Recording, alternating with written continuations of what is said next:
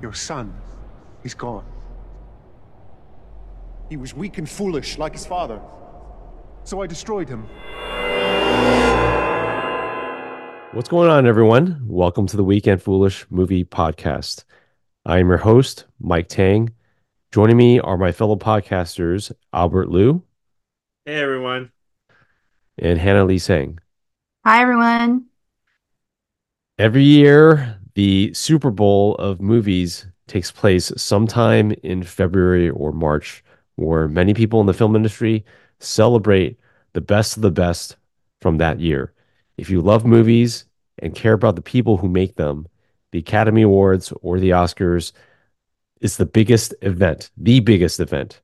And predicting winners is almost like a sport. There's Las Vegas odds and all that stuff going on, gambling over who's going to win which award. Now, I'm going to go into a little bit of the details on how the Oscars are actually decided for those of you listening who aren't familiar with the process with this award show. There are about 10,500 members of the Academy, actors, directors, screenwriters, producers, etc. Members will vote within their own field. So the actors will vote for the acting awards, directors vote for the directing awards, and then so forth. Best Picture is actually voted on by all members. Each member provides a ranking of their Best Picture choices, and then the film that gets the most first place votes wins Best Picture. So that's kind of like how the process for the Oscars works. And for us here on this podcast, we love the Oscars. A lot of us have been watching the Oscars since we were kids. It's always like a fun event to kind of see who's up for nominations, if our favorite films that year get nominated, our favorite actors get nominated. And it's just kind of fun to get together with some friends and fill out some ballots and predict the winners. Now, in our little group, we actually have come up with our own set of rules for our Oscars challenge. Okay, so we have actually 19 categories where we have to predict the most winners. Okay, and whoever predicts the most winners wins. This doesn't include four of the Oscar categories. So, best documentary feature, best documentary short, best live action short, and best animated short. Those categories we don't include in the 19 categories that we are putting on our ballots. Okay, so we are using those categories though for tiebreakers, right? So if there is a tie, and so we're going to use those categories to decide who's going to be the winner, because those categories are actually a lot more difficult to predict. So it's a little bit more like of a wild card. Our Oscars ballots actually have to be finalized prior to the Guild Awards. So the Screen Actors Guild Awards, the Directors Guild, Producers Guild, a WGA, Writers Guild.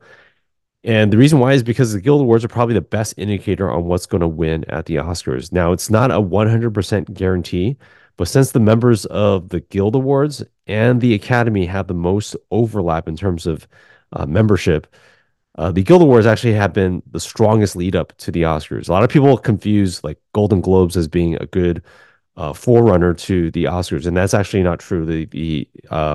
The Golden Globes are actually decided by the Hollywood Foreign Press, so they don't actually have overlap with the Academy. Okay, so that's why Golden Globes are not the best indication. In this episode, okay, so we're going to be talking about our picks on this podcast for the 2024 Oscars. We're going to focus on certain categories, but we may end up discussing other ones too. We're going to focus on Best Picture, the best acting categories: actor, actress, supporting actor, actress, best director, and best adapted and original screenplays. I think the main highlight, of this year's competition is our fellow podcaster, Paul Shu. Paul, welcome, by the way. Hi. Yeah, he's Paul's coming in a little bit late, but he just missed the brief introduction we just had. Paul, your picks are probably the highlight of this year because everybody else kind of picked Oppenheimer. Okay, so pretty much everybody in our group, Best Picture, we picked Oppenheimer. Best Actor, we picked Cillian Murphy. Best Director, we all picked Christopher Nolan. And Mr. Paul Shu here went the opposite direction. He picked Killers of the Flower Moon for Best Picture, Paul Giamatti for Best Actor, and Martin Scorsese for Best Director. Now, we made sure that Paul showed his face on this podcast today because we want him to kind of answer for his controversial choices. So, Paul, why don't you let us know your reasoning for picking these odd choices, seemingly odd choices? Yeah, well, let me stop you right there because they are not odd choices. They are what's going to happen. I'm And I think the only way to really explain it to you guys in ways that you can understand is that your third eye is closed. Simply, that's the reason that you guys don't have the same answers as me. So I guess where do I start? Okay, best picture. So I guess before I start, my question to you guys is, what do you think was the last movie from the Oscars that won Best Picture that made at least $500 million? Um, let's see. Not Lord of the Rings, is it? Return of the King. Uh, that is in fact the answer. Oh man. 2003, Lord of the Rings: The Return of the King. So using that evidence, uh, that's a good that's a good launching point because let me tell you something about the Academy. Okay, it's very rarely that each year the best movie actually gets awarded Best Picture. It's a way of the Academy telling everyone else, like, hey, this is like we are a distinguished lot, and our taste in movies are better than yours. So, and we're gonna award those movies that are oftentimes pretentious or snobby the Best Picture. So, Oppenheimer, as you guys know, has around $950 million in box office, and it's made by a guy who is well loved by audience members, which is already not a good look for the Academy because they don't want to be seen associated with the general public. So any film I think that is commercially successful, they're kind of just like, you know. So when I play the Oscars game, I really just try to see it through all the politics and through all of the gamesmanship that will happen. So to me, it was easy to not pick Oppenheimer because I feel like the Academy has had numerous opportunities over Christopher Nolan's decorated career to award him with some of the biggest awards, right? He's produced some fantastic films. And yeah, he's gotten stuff like best visual effects or something like that, best cinematography, but never any of the like big awards. And I just think that this year is no different. I think Killers of the Flower Moon is a really good film that is loved by the Academy. It's a very good. I mean, to be honest, like I think most of us who watched it love the film, and I personally really love the film too. But I just think it's a more popular Academy pick. So, and in terms of the director, yeah, I mean, people love Scorsese. I think he's only won Best Director like once, right? So it could also be one of those things where it's like, Nolan's only like 50 or something. He has all these years down the line to win it. So they could just give Scorsese the award because it's like kind of like Leonardo DiCaprio, where it's like, you know, like an honorary achievement type of thing. So just give it to him one more time. And, if he does win, which he will, it will be it'll be deserved because Killers of the Flower Moon is a really good movie. But that's essentially my rationale. Well, if you remember in 2007, The Departed won Best Picture, right? And Martin Scorsese won Best Director for The Departed. And he was a director who was always passed over by the Academy, right? He did Raging Bull, he did Goodfellas, like banger and classic after classic after masterpiece, and he kept getting overlooked. And then finally, it kind of came to the point where like they had to give him an award at some point. And so that came with The Departed. It was clearly not his best film, but it kind of felt like a lifetime achievement award type situation. And I feel like a lot of us see Oppenheimer as that. It's like Is Oppenheimer Christopher Nolan's best movie? No. This guy's filmography is so stacked. Like I gave it 4.5 stars on Letterboxd, but this is like number 9 or number 8 in terms of his ranking because that's just how many masterpieces this guy has turned out. And I feel like he's earned his due. And just kind of seeing the awards leading up to this, the attention that Oppenheimer is getting, I think it's the safest bet. I think a wild bet is Killers of the Flower Moon because that movie has zero momentum right now. The BAFTAs, the British Film Awards, basically happened this past weekend, and Oppenheimer took Best Picture. And so, it just seems like that's the wave. I mean, we'll see what happens with the Guild Awards, but that's not for like I think this upcoming week the Guild Awards are starting.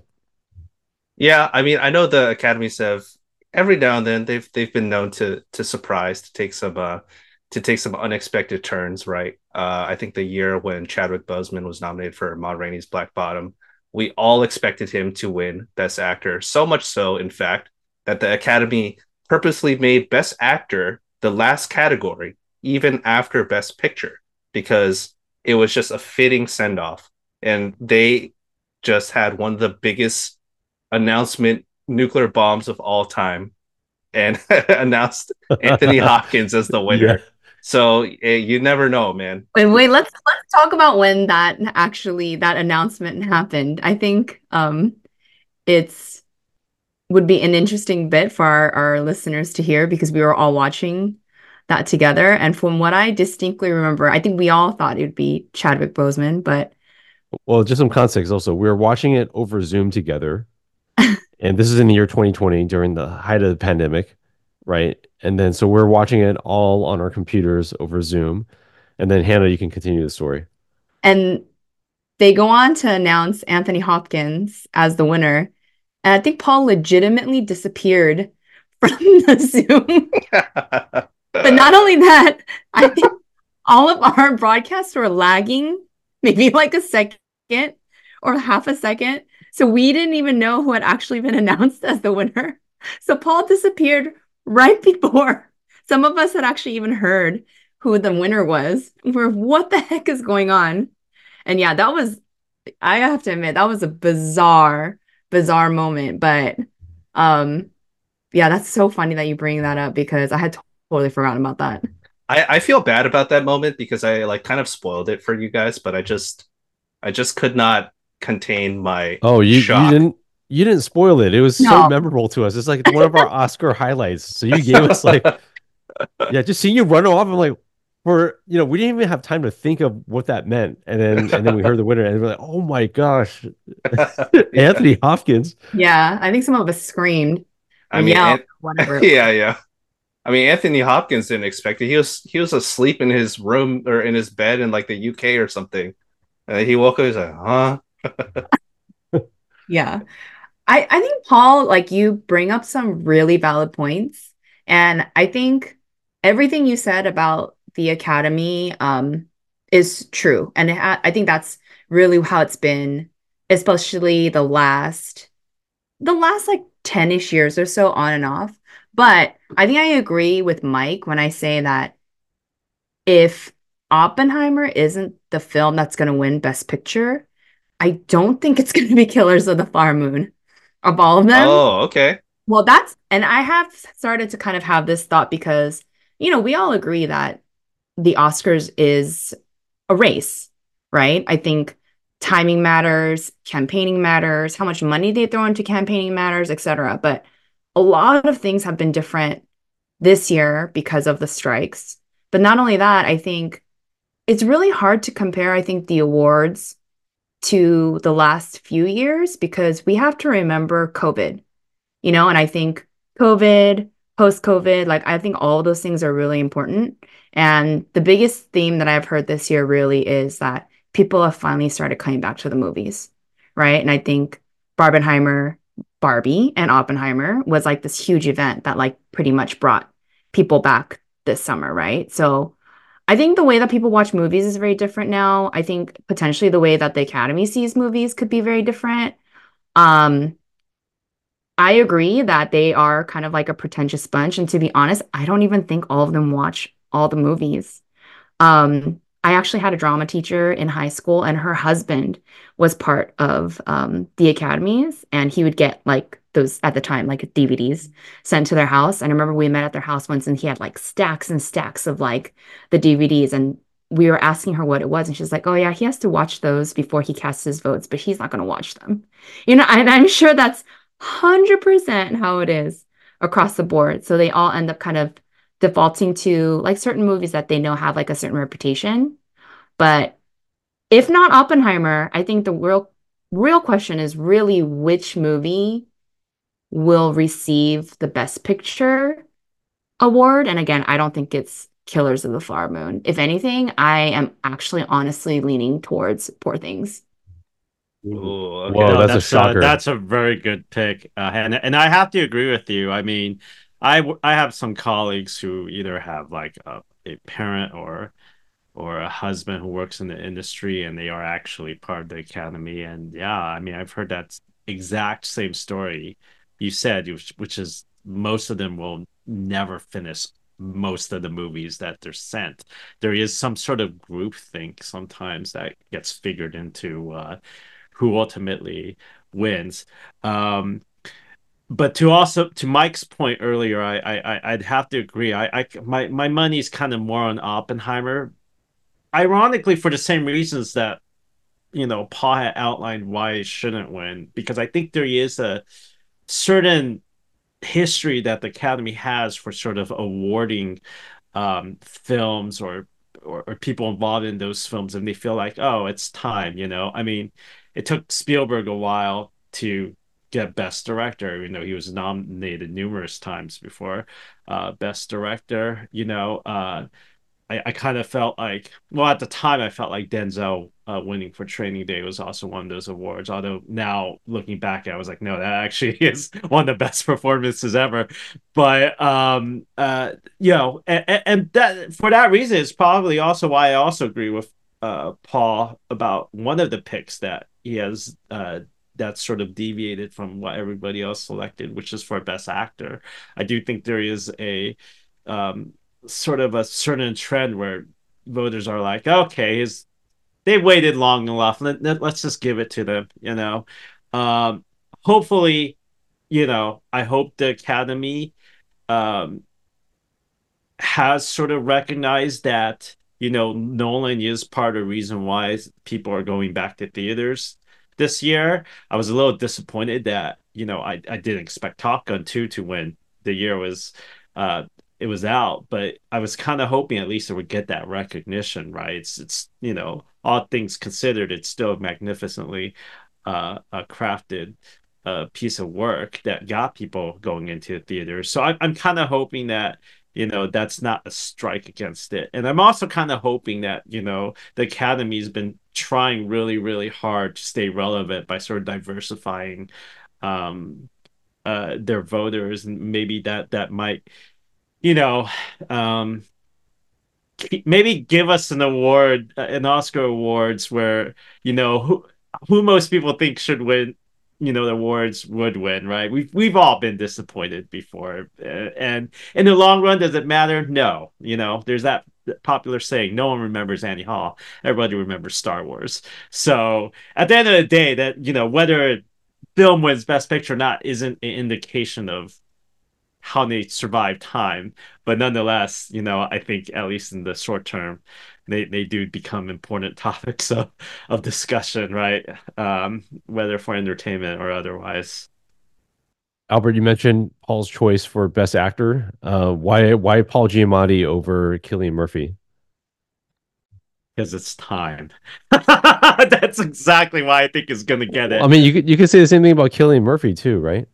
You could. You could. I agree with that, but I think there's also something about Paul Giamatti's,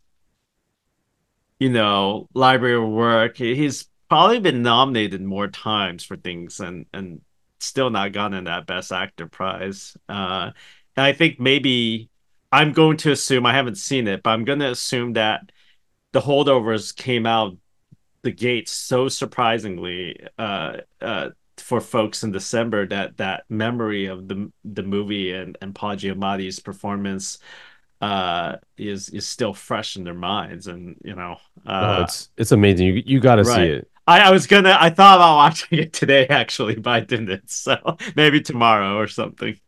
Yeah, and if he did win, I don't think anyone would be upset because That's the like other that's thing. yeah, Yeah. yeah, that's like the best performance of his career. Like we love his performance. But yeah, Paul, so is that like just want to hear some of your reasoning for picking him over Killian Murphy? Yeah, well, to be honest, I picked him because I saw a lot of articles about how he actually has a better chance to win it. Um, I can't I can't remember like what articles I saw, but I just remember seeing so many of them where I was like, oh shoot, okay, maybe Killian Murphy isn't gonna win this one. So I mean, for me, it's kind of like one and one A. So I don't know how confident I am with Paul Giamatti, but I mean, it's on brand. It's on brand. I feel like if the Academy's going to shut out Oppenheimer and all the major awards, it doesn't make it makes sense for them to not award Cillian Murphy. It's because Cillian Murphy wasn't ugly enough. Like his transformation wasn't Oh dramatic yeah, enough, yeah, for him to win the Best Actor award. So once he takes that role where he becomes really ugly and unrecognizable, he'll win that Best Actor, and then Paul Giamatti will win it this time, maybe because of his eye. goes in two different Yeah, directions. exactly. I like Yeah, literally Googled it and thought that like he had gotten some condition over the last few years. yeah, A movie like it was super realistic. So no, I mean, yeah. yeah, Paul, I hear you. Like I feel the same way too. And I think like a lot of my Oscar votes, I actually took a really long time to fill out my ballot because there's a side of me that's very hopeful. And I hope that the Oscars will, the Academy will actually award the people that I feel like deserve it. Like I actually just have come off of watching Oppenheimer, like fresh off of watching it this week, and it was brilliant, and I gave it a 5 star on Letterboxd. I loved it. But I think I hear you when you say like the Academy doesn't always give the movies that the public likes or deserves these awards. So yeah, I mean, let's look at the year that La La Land didn't win, right? Yeah. I love that. That's just Perfect the best. I example. love that moment. Oh yeah.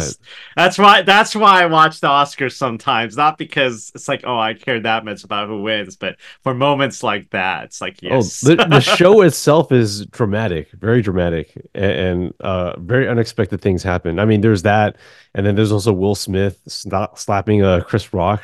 You know, it's Yeah. yeah, something that always happens every couple of years. I will say this on the note of like they don't always award what's popular. Last year they gave it to Best Picture to Everything Everywhere All at Once, which was financially successful.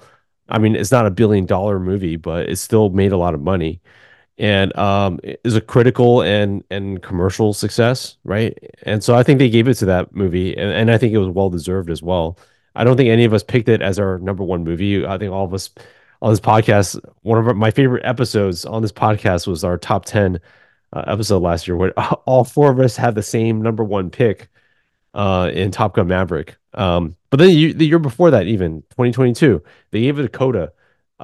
It was not my number one movie of the year, but it slayed me. I can't watch that movie without crying and tearing up. So I think past couple years they've kind of changed it up. You know, it's not always art house movies. They did give it to Nomadland in 2021, a movie which nobody saw, but still, like I think it's worthy of winning the award.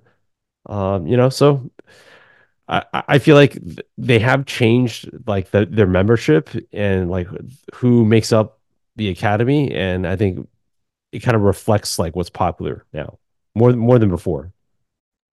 Yeah, but if we're going off of like pure nominations and which films actually won based on how many nominations they had, the year of Nomadland, like Mank was the one that actually had the most nominations, I believe. Oh, I could thank be God wrong. that didn't win. Yeah. Yeah, I believe yeah, I'm correct. That's the one that had the most nominations. And then even the year of Coda, like do we all remember what Coda was competing against? Dune, right? And Dune had the most nominations and didn't win. So Mm. I don't know, Paul. Now I'm like, well, ballot's locked, but now I'm like really skeptical that Oppenheimer is actually going to win this year. I think it is a little different this time. I think Nolan is just he's too influential of a director to be ignored, right? He's inspired at least the last generation of filmmakers who have grown up and other movie makers who in all sorts of fields who have cited his films as an example. Now they're probably part of the pool of voters uh um out there. We've come quite a long way since The Dark Knight. I really do feel like we have. So Let's talk about Paul's choice for adapted screenplay as well. Picked Barbie over Oppenheimer. Is that the same reason? You're just like on the anti-Oppenheimer train? Yeah, well, I think Barbie has a much more uh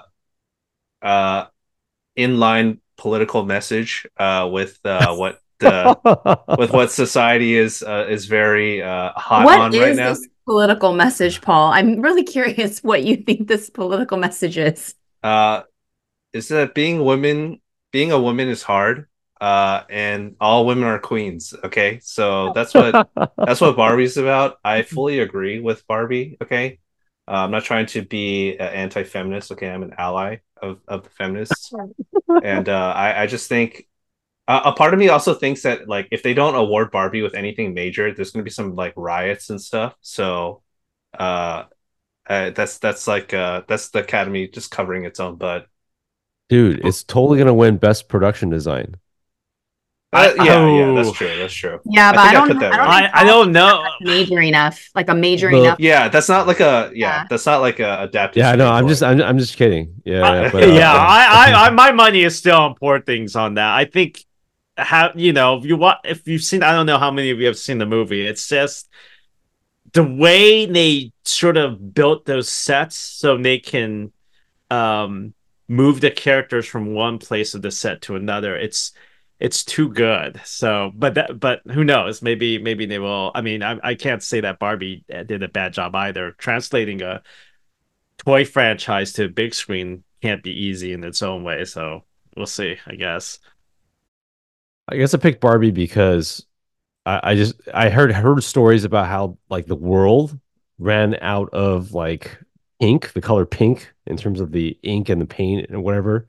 So I think that's pretty amazing that one movie can drain the world of a color that's available. So I don't know. I thought the sets were pretty cool too in Barbie. I didn't see the poor thing, so yeah, I think maybe that counted against me in the voting in our ballots. Yeah, that's the last movie that I have to watch from 2023 to finish like my I guess my watch list.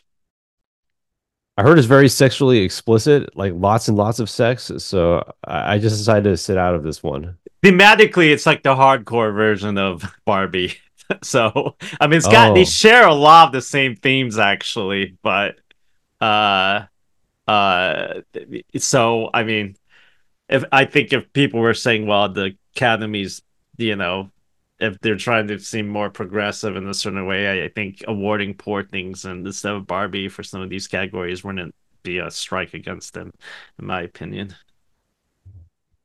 And just for my own clarification, is American Fiction in this category as well for adapted, or is that original? Oh, it is Ooh, adapted, right? Because it's based on a book. is poor things adapted as well for I screenplay? think Poor Things is also a book. Interesting, Yeah. interesting.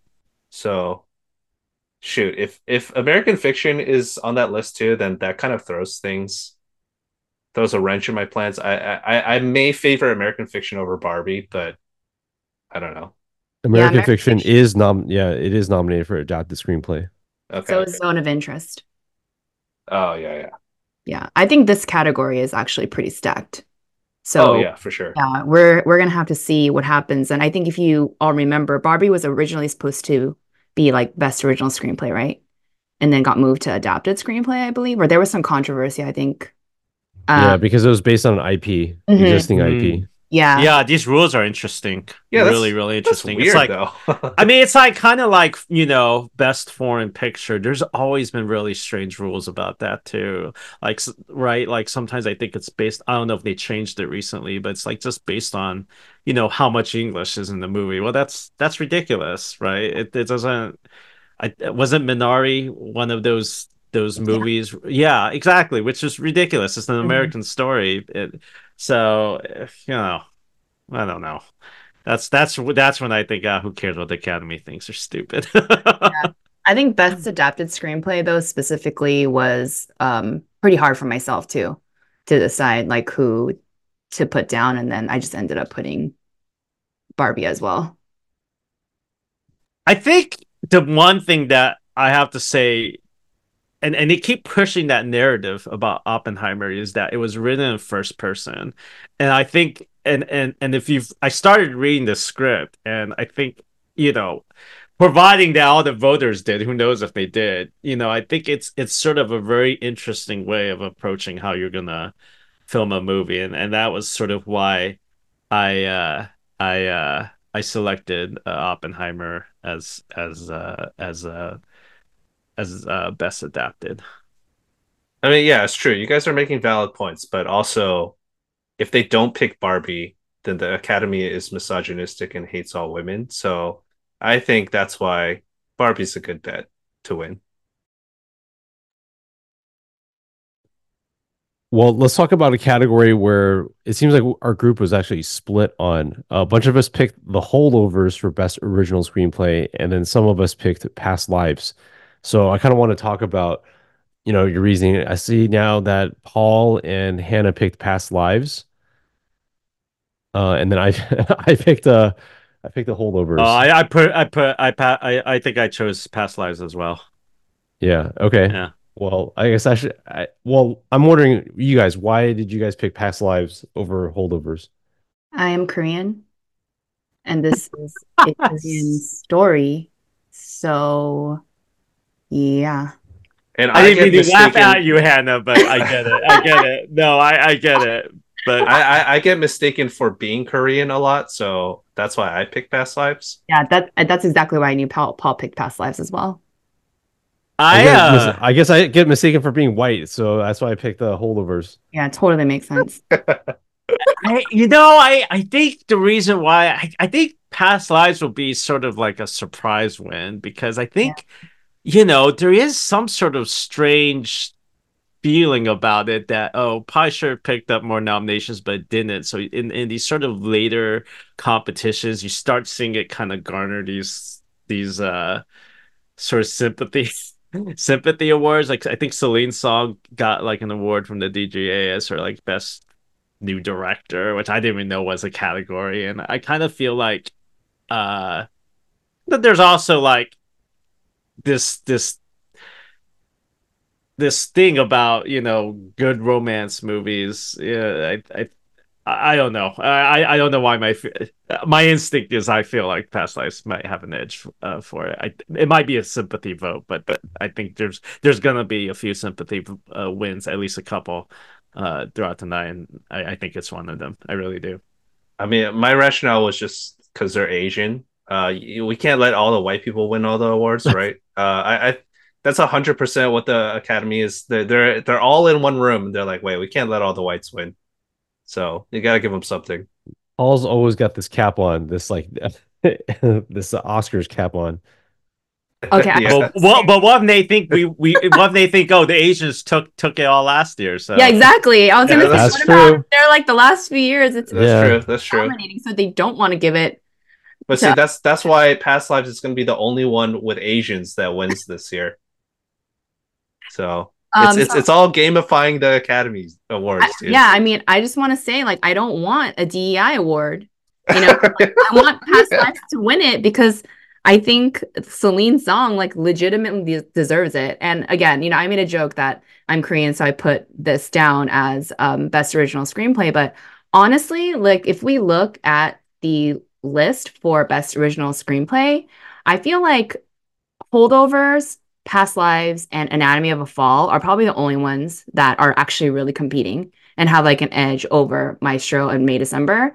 Um, I thought Anatomy of a Fall was great, but I still think Past Lives edges it out a little bit. But I will acknowledge that this film was controversial in its reception because I feel like the people that loved it, like was on the extreme side of loving it, while the other side could not understand and thought that it was like the most boring film that they'd ever seen. Are you You know, talking about so- Past Lives or Mhm. just Yeah, Past clarify? Oh, Lives. interesting. Yeah. I mean, I was going to say the other thing is Alexander Payne's already got a couple of Academy Awards too. I think that might work in Past Lives favor. But I get what you're saying. There were some people I was like extremely ecstatic about talking about Past Lives, and they were like, no, eh.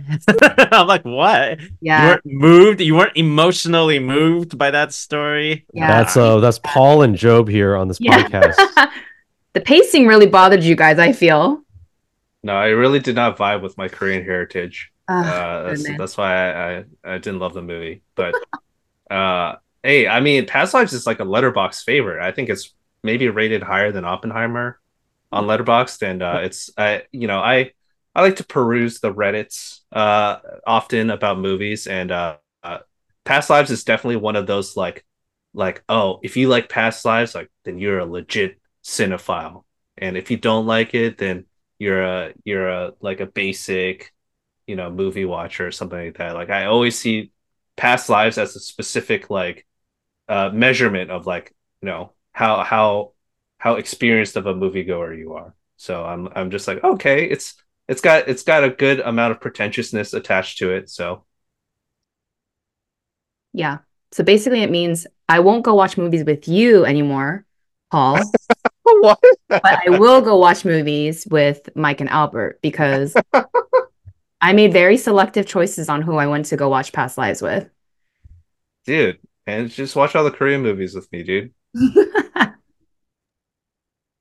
Since I'm the only one who picked the holdovers on this podcast, I need to talk about it. Like, I think that this is a film, like, you don't make movies like this anymore. Like, we don't see movies like the holdovers. We haven't seen it, something like this. It feels like it's from like the 70s, made in the 70s or the 60s. And the humor in this movie is so biting. There's so many memorable lines, things that I want to quote to people. Like the line, Hannah, have you seen the holdovers? Yes, and I loved it, but It's Albert that hasn't seen it. yeah, I also did not actually think that it was that original of a screenplay. Yeah, I mean, we've seen movies like this before, Yes, but like 30 years ago. yes, but Past So, Lives is very new and very fresh. I mean, Let's be clear, best original screenplay, everyone. is the story about of past lives like truly original? Like, I feel like I've seen dramas like that before. Okay, I don't watch I agree with you, dramas. Mike. I think I've seen. I understand what you mean by dramas because it's very reminiscent of movies like the Before trilogy in that sense. Yeah, yeah, But I I was gonna think say how that. I would say I think it's a different script in the sense that Like, there are like it's many. just the Asian version of that. Well, it's like many, but it deals with many meanings of one thing, right? Past the very title, past lives. I mean, we talked about in our podcast. There's there's different layers to what they're talking about when they refer to past lives, and I think that's kind of what gives the script a lot of texture that I think you don't see nowadays. It's not just banter, I guess. Yeah, yeah. And just to be clear, I love past lives, so I'm just trying to play like, devil's advocate where I'm just trying to be the Paul here in this conversation. Yes, because sounds like you hated it when you said that. No, oh no, I absolutely loved it. Um, let's talk about best animated film. Okay, we were split on this one too. A bunch of people picked The Boy and the Heron, the Hayao Miyazaki film, including myself, and then some people picked Spider-Man Across the Spider-Verse, a movie which I loved way more than The Boy and the Heron. So I just kind of want to know your guys' reasoning for that. Like, why were we so split on this? Uh, you know, I'm on the record saying as long as Disney doesn't win this year, I don't. I would be fine with any of the other movies winning. I really would. I think the diversity of great animated films from other studios is a good thing and should be celebrated. I think it's good for everyone. That being said, I actually think Spider-Man is the better movie, and I wouldn't be surprised if it won too. I just think that there's a lot of Hayao Miyazaki has become much more of a household name, even though he wasn't for a while. It, like in the 80s and 90s, he was really known to people who loved animation, animators alike, right? He's an animator's animator. But I think because his movies have grown so much in influence, I definitely think his best movies are those movies are behind him, but I think The Boy and the Heron is such a surrealist personal piece of work that no other animator could probably pull off. I think that kind of nudges me into thinking it's going to win, and also what I said about people feeling sentimental about Hayao Miyazaki. This could be his last movie. Now, would he care whether he wins the Academy Award or not? Probably not. But I think, animated animation fans would definitely not object to him winning, even if they think his best days are behind him. So yeah. Yeah, I also went with Reputation versus like the actual, I guess, like animated film itself. I actually liked Spider-Man Across the Spider-Verse. Like, I think it's really well made, well crafted. Um, if I was to stick to like my Korean roots, I probably should have voted for Elemental. Shout out to Peter Sohn. But I did not really enjoy Elemental that much.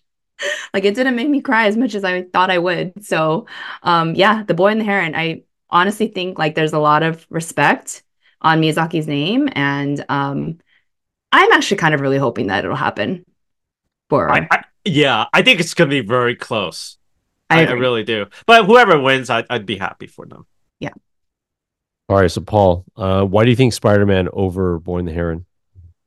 Because they awarded Spider-Man, the first Spider-Man, the Oscar, so I feel like it has good traction, it has good history, and even though I love Miyazaki, and I very much enjoy The Boy and the Heron, I think Spider-Man is a better movie as well. And I think it's just like, yeah, I mean, it's a toss up for sure, but I just think that I mean, it's it, it's got reason to win just because the people, the Academy loved the first one so much too. So, and that was like what, 2017, or wait, when did the first Spider-Verse movie come out? I want to It say was 2018. 2018. Oh, Okay, 2018. 2018. Okay. Yeah.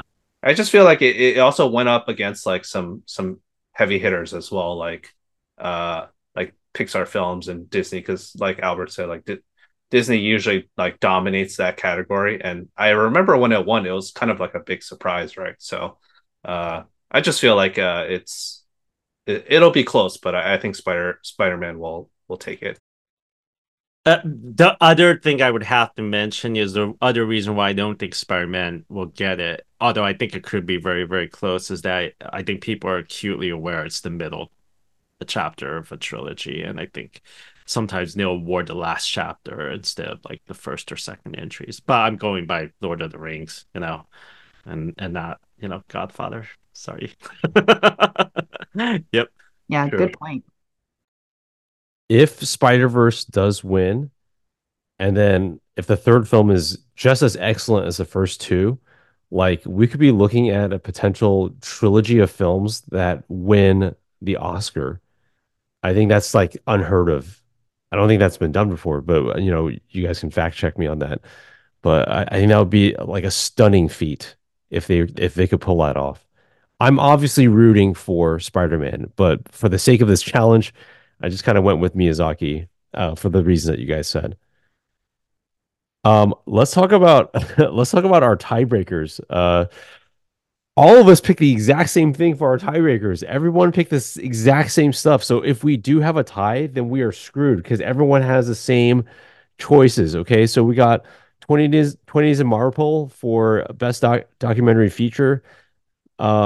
99 White Pool for best documentary short, which I kind of want to talk about because this guy, the director of this film, Sean Wang, he's having a really great year.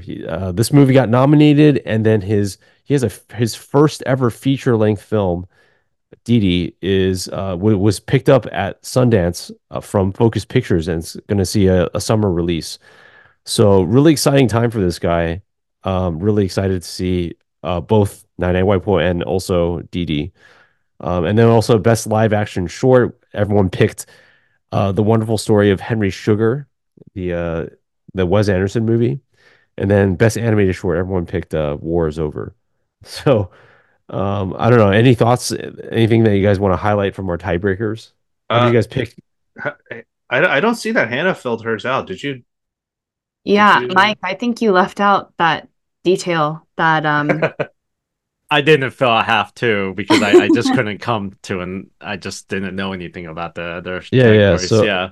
yeah, just some context. Everyone, the day the deadline passed, so I locked the Google Sheet where we enter in all of our choices, and I checked out our picks, and Hannah just left an entire section blank because she's so confident that she's going to win this year again. She's going to three-peat or repeat, depending on when you kind of look at our timeline for our challenge. So Hannah, explain yourself. Why did you leave an entire category, entire section of this ballot empty? I mean, I think everyone knows that I fully plan on winning again this year because you just have to repeat. You can't avoid that, right? So that's, the first thing. But the second thing is, so I filled out my ballot on my phone, and apparently my Google Sheets was very zoomed in, so I couldn't see the 4 or 5 rows for the tiebreaker underneath the ballot of the other. Man, So, I mean, I just think subconsciously I'm just that confident anyway. So I was like, whatever, not even gonna look to see if yeah. there's anything else, tiebreaker or whatever. I mean, Mike had already told us that there would be tiebreaker, but it's fine. I think I'm still gonna win. So Yeah, it's what a freaking boomer, dude, with your super zoomed in phone. Come on now. my iPhone is small, okay? I have the small one because I don't like having large devices. Hannah's like Steph Curry shooting a three and then celebrating before she even sees it Oh going yeah, in. yeah, for sure, dude. I think did anyone else watch 20 Days in Mariupol? I might be the only one that watched It's it. on my watch list. I like movies like that, but I sometimes I have to be in the right mood for them. Yeah, I it's saw none of the nominees. So I oh, literally okay. just read the synopsis and I picked it, and then I just saw your guys' picks. I was like, huh, I must be on something here because like because everyone else picked the same thing. Yeah, it's probably the most depressing documentary I've ever seen in my life. It's I mean it's about the war in Ukraine, so I mean I think the documentary is excellent, but when I was voting, I was like the first thing that I thought of was like people are going to remember the speech when it wins because they're going to condemn Russia. And, the Academy is all about making political speeches. So, but that's, the way that when I say it, it makes it seem like it's insincere, right? But like it really is a really good documentary. So I am rooting for it. But on the other hand, when I saw that Nine Nine White was there, I was like, that's not in English. I'm gonna vote for that because this is Asian people, dude.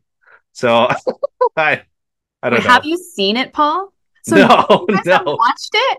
I watched I it. I haven't seen it. I was gonna watch it last night, but I I haven't seen didn't. it. I'm Yeah. not Wait, even Chinese.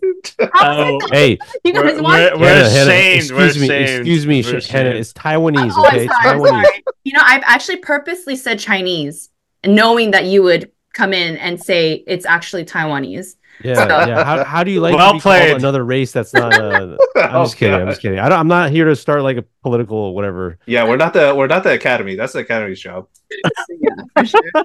Oh my goodness. I actually think that it really Nine Nine and White is actually going to win. I haven't heard of any of these other documentary shorts. I don't know if you guys have, but Nine Nine and White has a ton of momentum going. Hey, dude, are you sure you're not Chinese? Because you said that with a perfect accent.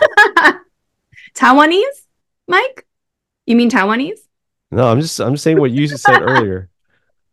We're all one big family. Oh, okay. I'm sorry. You guys need to watch it. It's like what, 15 minutes, 12? Wait, is it on Disney Plus? Yes, it's on Disney Plus. Okay, because last time I checked, it wasn't on it, so it just wasn't on my radar since then. Oh, But I think yeah, it's I'll also go. on Hulu. Okay, yeah, I'll check. I have both, so I'll check it out. Yeah, I cried a lot. I mean, I watched the trailer and I was like, oh dang, this looks intense. Yeah, so I really had to like get myself into the mood to watch it, but it was very touching. It makes me really excited for this guy. I think he has a really good touch. DD looks like it sounds like an amazing film. Like obviously there's no trailer yet, but this the idea of it sounds really great. Yeah, oh my gosh. It's just so crazy that this Sean Wang, the director, has gotten just so much momentum with like both films, right? Just the timing and it's crazy because I think we mentioned in our film chat that I had seen like casting calls for DD last summer, I believe, and they were looking for like Fremont locals and like specific kind of like looking like Asian Americans, and they wanted to have like actors with no experience specifically, etc. So I'm pretty excited to see the movie because I feel like I kind of had heard about it in its like formative like stages. So I Why mean, didn't you sign up, bro? Why didn't you join the okay, casting call? Yeah, the your accent's already perfect. You speak oh perfect wow, Mandarin okay. already. I think for the girl, I think they casted for like an Asian girl that was like 12 or 13 or something like that. It was something in Oh, like Well, middle, you have like the height of a 12-year-old, so okay, you know yeah, you can pull it you can pull it off. yeah, yeah, but they can fix that in post, dude. they definitely would have turned me away, I think, knowing that I'm like more than double that age. I want to talk about our Oscar punishment pick. Do you guys have anything in mind? Because we just did an episode on Hannah's Oscar punishment for last year for 2023, and that was He's All That. If you haven't listened to that episode, please check it out. I think we had a lot of fun with that. We got some positive, encouraging feedback on that episode as well. So thank you, listeners. But this year, okay, if you were to win our Oscars challenge, do you have a film in mind? I guess I'll start. I have some candidates. Okay. Originally, I said Rebel Moon, part one. Number one, because, I was planning on watching it anyway. But now I can have everyone else watch it with me and just kind of behold what everything I've been hearing about this film, that how special it is. Uh, Zack Snyder film. But then Madam Web came out. And I think I'm going to change my pick to Madam Web, and I'm hoping so hard that I can win because I just want everyone to watch this film. Like it sounds like almost like a once in a lifetime kind of event. Um, are you going to watch Madam Web, Mike? If Dude, okay, so check this out. This past weekend, I went to go watch The Taste of Things, and I was about to go watch Madam Web right after that. But I wasn't able to get coffee beforehand. So by the time Taste of Things finished, it was like 10 p.m. And I had to wait like 30 minutes for the next showing of Madam Web. And I was like, I need to give this movie my full attention. Like I cannot be sleepy during this movie. hey, who are you, me? Dude, I need to soak it all in. That the fact that this exists, like something like this, the way that it's described, it's like some kind of mythological creature that just like came out of nowhere, from the sea. Dude, and I was just like, I just want to make a disclaimer: the person who wins the Oscar challenge does not have to be punished themselves. But every year that we've been doing this, whoever wins like watches the bad movie too. So it's entirely voluntary.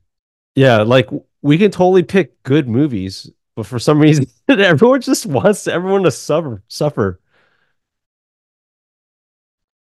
I honestly didn't think of a punishment movie, even though I will win. But I think if I did, though, I don't know. I'd It probably pick doesn't a have to be a good movie. punishment movie. Like, Yeah, like you said, right? It could be any movie, but for some reason we just gravitate towards bad movies. yeah. I think I would. I would want to bless you guys with a good movie. So definitely, definitely something maybe from our favorite director Zack Snyder's portfolio. So we'll see. You're gonna make us do Rebel Moon Part One and Two back to back. Oh, oh my god. The 4 hour black and white cut. So when I win, um, I will definitely be dipping into the Netflix vault again. Oh Oh God. yes. Oh I haven't Jesus. decided fully but there are some very strong candidates for my win. And I will definitely make you guys all watch a terrible, terrible movie. Um, I will probably pick one that's longer this time because I feel like 90 minutes of torture is not enough since we've been running this Oscar game now for the, multiple years. So yeah, just know that mine will be Netflix. Thanks, Netflix. Hey, Um, just know, Hannah, that you can't hurt me because I liked He's All That. I liked Christmas Prince, so bring it on. Yeah, this hurts me more knowing that Mike loves this crap. So it's only a select few of us will die. Paul, you just gotta change your lens, take off those glasses, and then just put on a different lens, and you will enjoy it like I have. That's all I'm saying. Yeah, pick up my poo stained glasses and just enjoy. All right, the movie Albert. the movie doesn't have to be of recent years, right? Obviously, with He's All That, that's been a while. Yeah, I'd probably choose China Strike Force. It's probably one of the worst movies I ever watched, and I need to share that pain with everyone. I don't know, for the uninitiated, it stars Aaron Kwok and Wong Lee Home, whose star has Oh fallen my quite gosh. considerably, and Coolio. So yeah, I would What the love probably freak? to see that. Dude, I know. Albert. What in the Now world? I'm pulling. It's Albert, now I quite a really movie. hope you win. I hope we all lose except you. Like Yeah, I I want to kind of watch. want to watch this. It's one of the worst things I've ever seen. I'm not even joking. So yeah, yeah. There's my pick. There's my pick. All right. Before we close, actually, we had discussed earlier that there was actually some big movie news that happened this past week. So I think before we close, I just wanted to talk about it with you guys. We had some Fantastic Four casting, Fantastic Four casting news. We have Pedro Pascal cast as Mr. Fantastic. We have Vanessa Kirby cast as the Invisible Woman. And I'm so sorry, but I don't remember who the other two guys were. But the Human Torch and the Thing, they've been cast as well. One of them I don't recognize the name. The other one I recognize his face. Evan But Moss Backrack From as the the thing. bear. Yeah, from oh, the that's bear. that's his older brother, right? It's the cousin. Cousin. Yeah. Okay, sorry. Yes.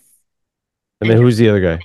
as Johnny Storm? I have no idea who Joseph. The annoying guy from Stranger Things that everyone really loves for some reason. Oh yes, Oh right, Playing right, it- yeah. that's right. That's His right. character was so annoying in Stranger Things. Yeah, I don't know why people fell in love with him. He was earnest. He was earnest. Oh, sure. So what do we All right. think about this news? Because I know that for our group it was a pretty big surprise. And I would assume that if it was a surprise for us, it was probably even more surprising for people like outside of our group, seeing that there had been a lot of chatter like leading up to this of potentially who they were gonna cast for Fantastic Four, and but also who people wanted, right? And let's remember like who was casted as Mr. Fantastic in Doctor Strange and the Multiverse of Madness. mhm. Right? We had John Krasinski, so everyone thought that they were going with that casting choice. Everyone naturally thought the Invisible Woman would be Emily Blunt, and none of that happened. Yeah, sad day. But we love Pedro Pascal here, right?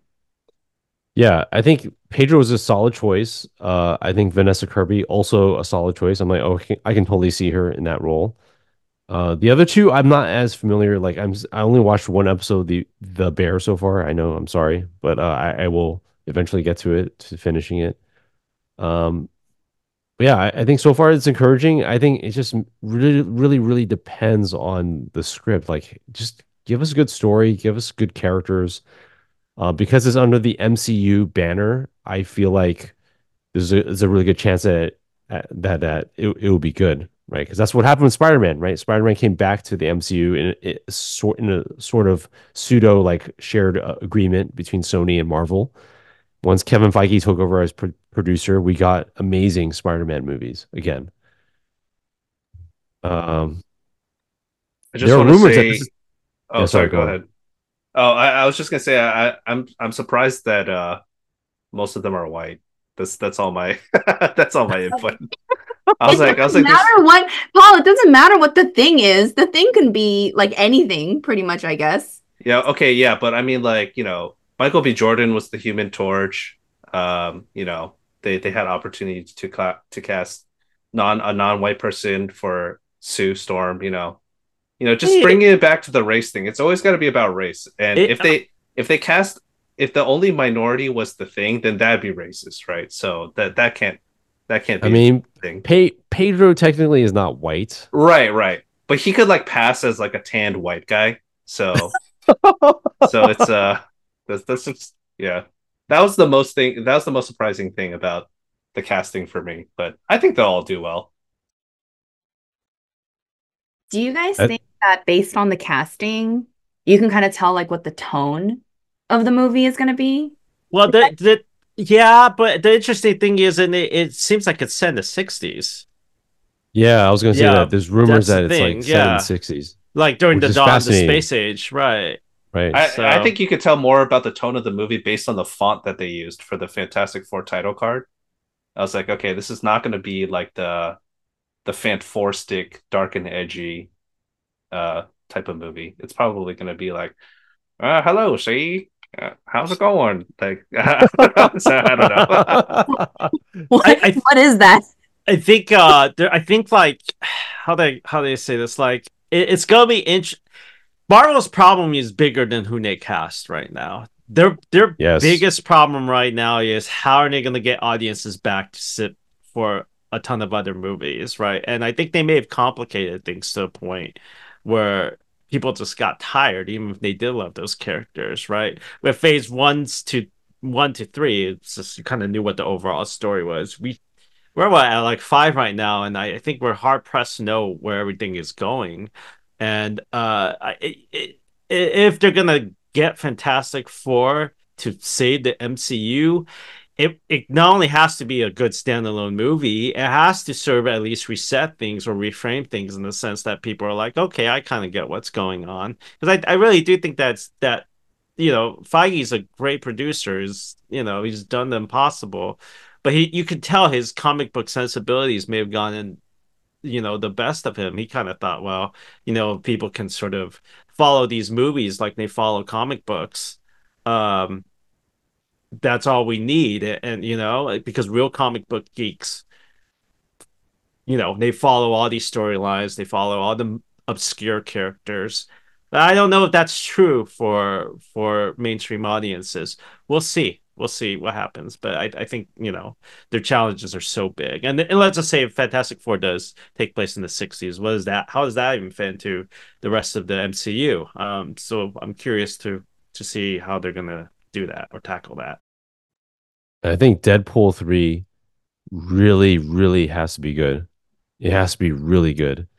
And it has to address the big story issues and character issues that's been going on in a way that's going to be satisfying to audiences and also kind of win us back. And I really think it's possible to do that within one movie. And especially with someone as charismatic as Deadpool, but then now you bring in Hugh Jackman's Wolverine. I think it's very exciting. And I think it's going to make a lot of money for sure. And uh, I just really, really hope it delivers. I mean, it was very meta in this trailer. I mean, as in a typical Deadpool fashion, right? It talks about the cinematic universe's issues and how he's going to come in and save it. Like he's Marvel Jesus, right? So I'm very much looking forward to this film. I'm very curious what they do. I don't. I mean, I don't think it even has to be that good to turn it around. I think Deadpool 3 will turn around all of phase what are we in right now? Phase 4, phase 5. Phase 5. Okay, yeah. I personally, I mean, I guess this is kind of one of my first like predictions of the year, but I think Deadpool makes an easy $1 billion. And I think it's gonna take all those people who are crying and complaining about how there's superhero fatigue and stuff. I personally don't think that there is superhero fatigue. I think they just needed a movie like Deadpool 3 to come out, and it could get like a 70, like mid 70s, and like Rotten Tomatoes. But I think it at like that's like the lowest bar. If it makes that like gets that rating, I think it's gonna make like easy $1 billion, and everyone's gonna be like superhero movies are back, baby. So that's what I think is going to happen. I just think it has to be good. Like you discard the fact that like, oh yeah, it doesn't have to be good. Like it does have to be good because that's the reason why like their movies have been tanking and bombing recently. So I wouldn't discount like the quality of it. I think that's the issue that they're running into is that they've been churning out such low quality content. I see, but there were pretty bad movies in the Phase 2 era of Marvel too, and they still managed to eke out something because I think we knew what the goal was. The goal was Thanos, and I and then they found a way to sort of recontextualize how bad those movies were and make them necessary, which Right. is no easy feat. I don't know if they can. I think it's just yeah, some of these movies are bad, but they're also really jumbled.